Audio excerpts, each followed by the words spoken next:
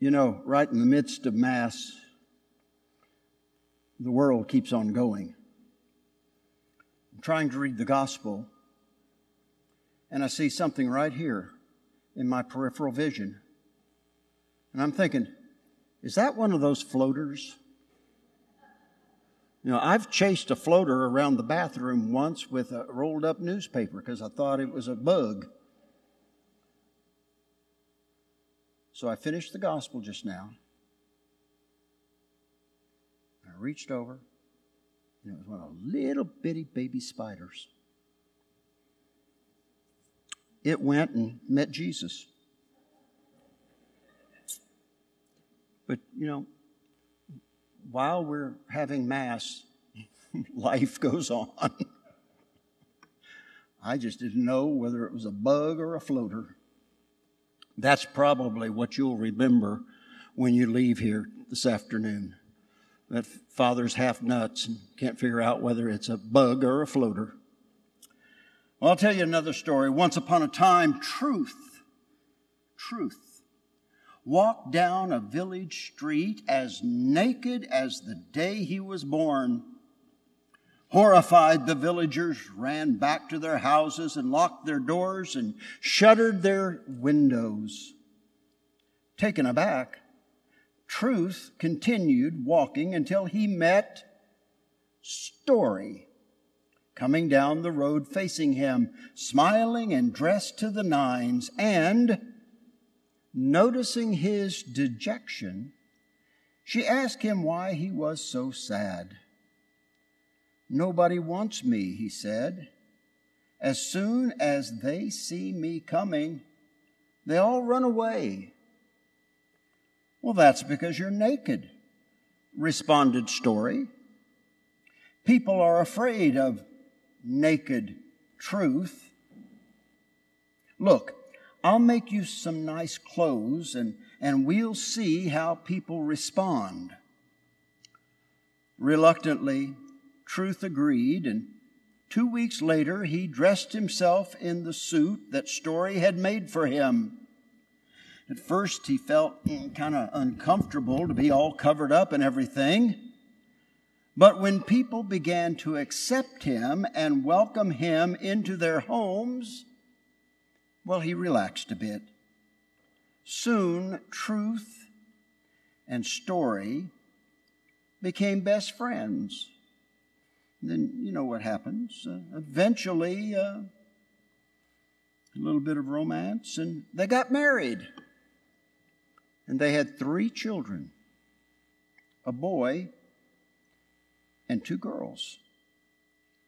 The children's names were Myth, Fable,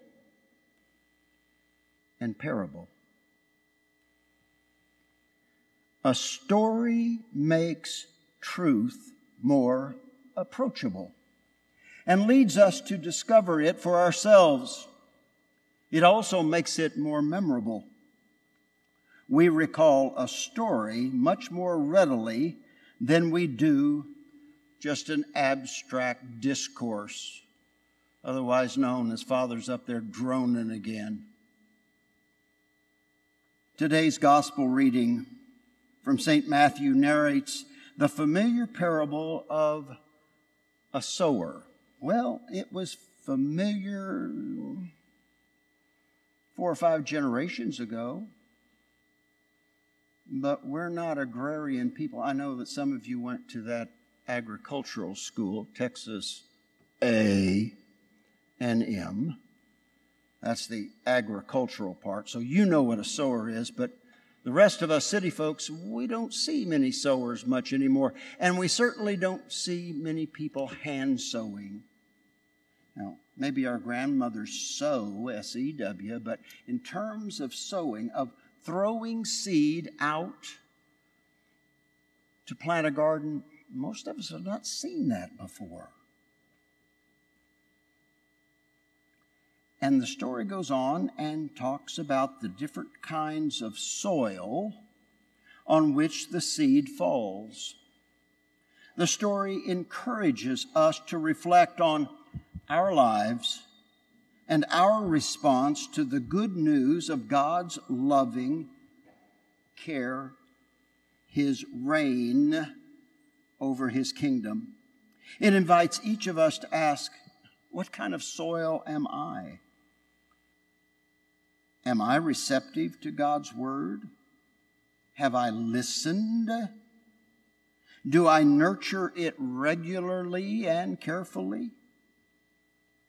Do I let it get down into my heart and into my soul so that I become God's co-worker in the birth of a new creation? The sower, this farmer, maybe we need to just call him an Aggie. This Aggie, as depicted by Jesus, sows seeds prodigiously, liberally. He just throws it everywhere. Now, I'm quite sure if he did go to Texas A&M, he didn't pay attention, because there are certain ways that we all know you get the best harvest. And one of those ways is not to throw it on the sidewalk or the parking lot. But maybe he was an Aggie. I had a friend once. He said and he was an Aggie. He said, all the Aggie jokes in the world are true. But they were always true about his roommate, not him.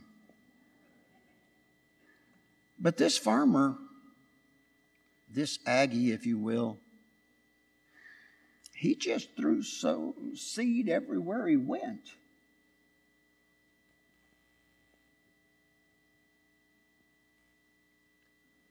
He was seemingly unconcerned that some of the seed might be lost or that it might fail to bear fruit. This is an image of a God, our God, who, in the words of the Irish poet Brendan Kennelly, goes about his work determined to hold on to nothing. The God who, embarrassed at the prospect of possession, distributes leaves to the wind and lets them pitch and leap like boys capering out of their skin.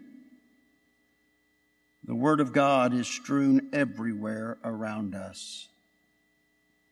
In pictures thrown behind hedges, poems that skitter backwards over cliffs. Think for a moment. For over 2,000 years, preachers of some sort or fashion have gone into almost every corner of our world. Why? Because Jesus said to. And they told the gospel story. And in some places, that gospel story took root and has grown. And in some places, it took root, but it's not growing so very much. You know, were we to but open our eyes and free up our hearts, we could not miss the presence of this unbelievably generous God who just gives everything away. All of His love, all of His grace, all of His forgiveness. Today's gospel calls on us to open our hearts to the gracious seeds of God's presence, scattered so abundantly in our world. A world that, in the striking words of the poet Gerald Manley Hopkins, is charged with the grandeur of God. The problem is that we so often don't pay enough attention to that word or let it take root in the soil of our hearts. Oh, there's been preachers. Good Lord, there have been preachers We've been dragged to Mass. We have been dragged to church by our grandmothers. We have been sat down in front of a television or a radio or something because grandmother wanted to hear that preacher and you were going to sit with her. But your heart wasn't much in it, and the soil of your heart certainly wasn't in it. Oh, there have been plenty of preachers, but sometimes we just have failed to listen. The soil of our lives can become dry and hard through neglect, or it can get choked out by weeds. And dear God, there are lots of weeds around in this world at this time. Lots of weeds. Lots of things to choke out the gospel from our lives.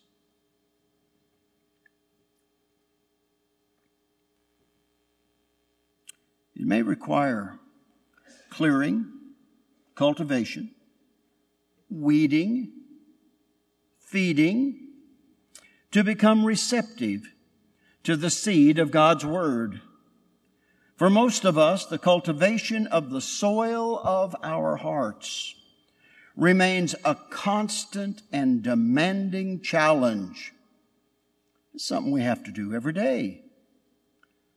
But as Isaiah reminds us in today's first reading, we must not lose heart.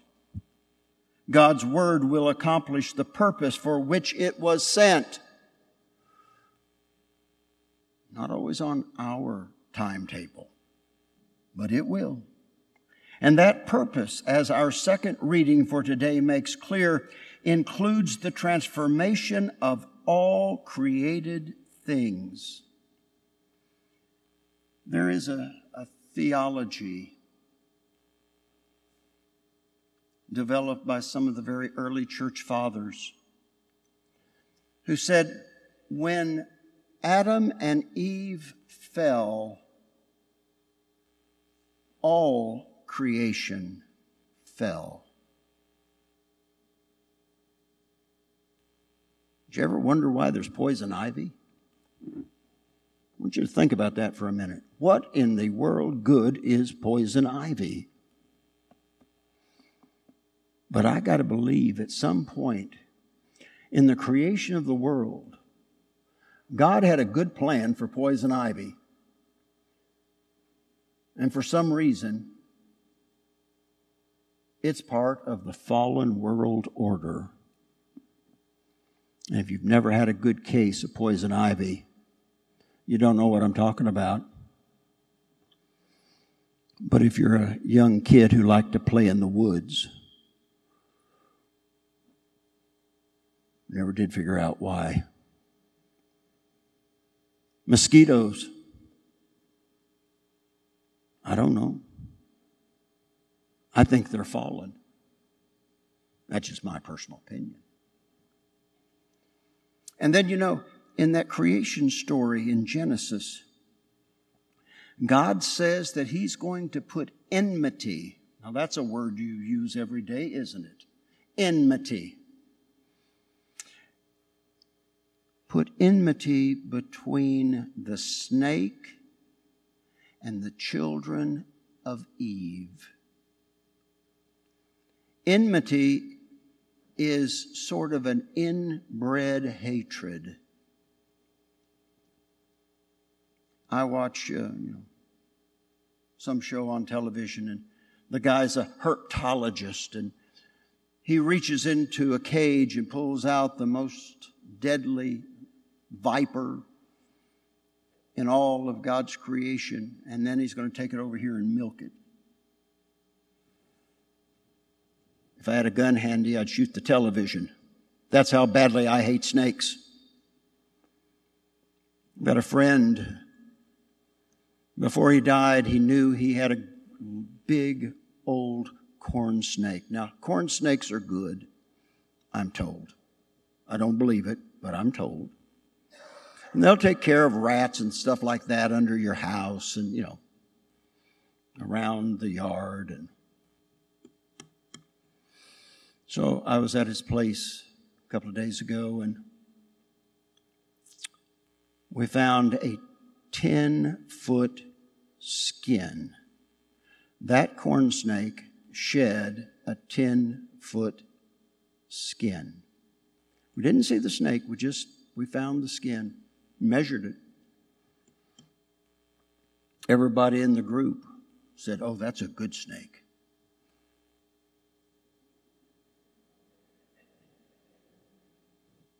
Ain't no good snake. I'm sorry.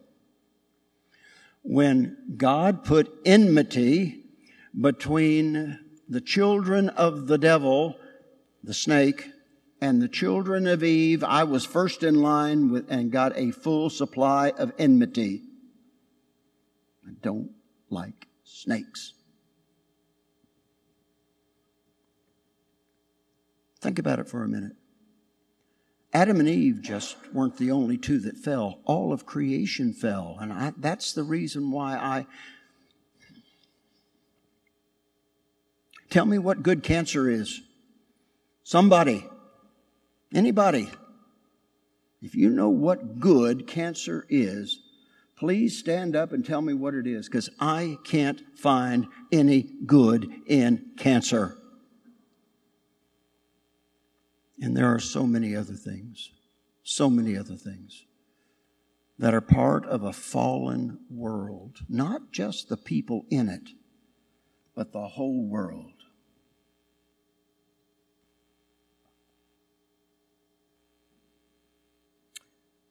That second reading tells us, in the words of St. Paul, that from the beginning until now, the entire creation, as we know, has been groaning in one great act of giving birth, of somehow leaving that fallenness behind and joining into the great celebration of God's love. Creation is not destined for extinction. Now, there's some little girl over somewhere, I don't know, Sweden, wherever. She's sort of the prophetess of doom. She says the whole world's going to come to an end and everything is horrible. And if we don't quit using paper cups, the world will end in another 8 years. And then there's our old friend Al Gore, who's missed it twice so far. Timetables of when the world was going to end and collapse and fall in on itself. And we got some problems, but there are proponents of what's called the Extinction Rebellion. And they just know for sure that the world is going to fall apart. And they're just arguing with each other as to who's got the right date.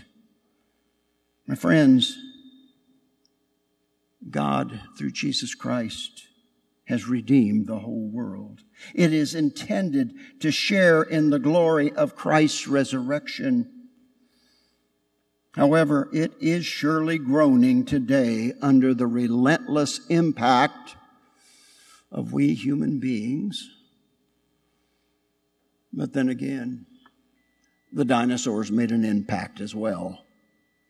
Our destiny and the destiny of creation, they're inseparably connected. And creation will be redeemed as we have been redeemed. While it is God who ultimately liberates and transforms, we're invited to be His active representatives, working with Him under His authority to develop, to heal, to restore, and yes, even to recycle the whole created order. Creation will be freed from its enslavement to the fallenness of the world only when our hearts are transformed by the seed of God's Word, and we learn to live as His children and citizens of His kingdom. You know, every once in a while, a preacher goes from preaching to meddling. And I don't want to meddle in anybody's business. But, dear Lord, have you ever seen the pictures of the little children in Africa, especially in the Congo, who are 8 years old in a mud puddle, panning for the special minerals that are needed to make lithium batteries to run electric cars, etc., etc., etc. I've seen those pictures multiple times. My friends, in my heart, it looks like slavery. 8-year-old little boys panning for cobalt. And I think, dear God, that looks just like slavery, except it's on another continent, so we're not going to pay much attention to it.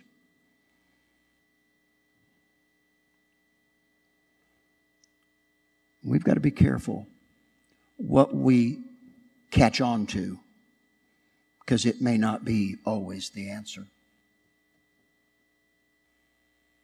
While it is God who ultimately liberates and transforms, we are indeed invited to be His active representatives, working with Him and under His authority to develop, heal, restore, and have eyes that actually see when the answer isn't the answer throughout the whole of creation. Creation will be freed from its enslavement only when our hearts are transformed by the seed of God's Word and we learn to live as His children and children of His kingdom and children of His creation.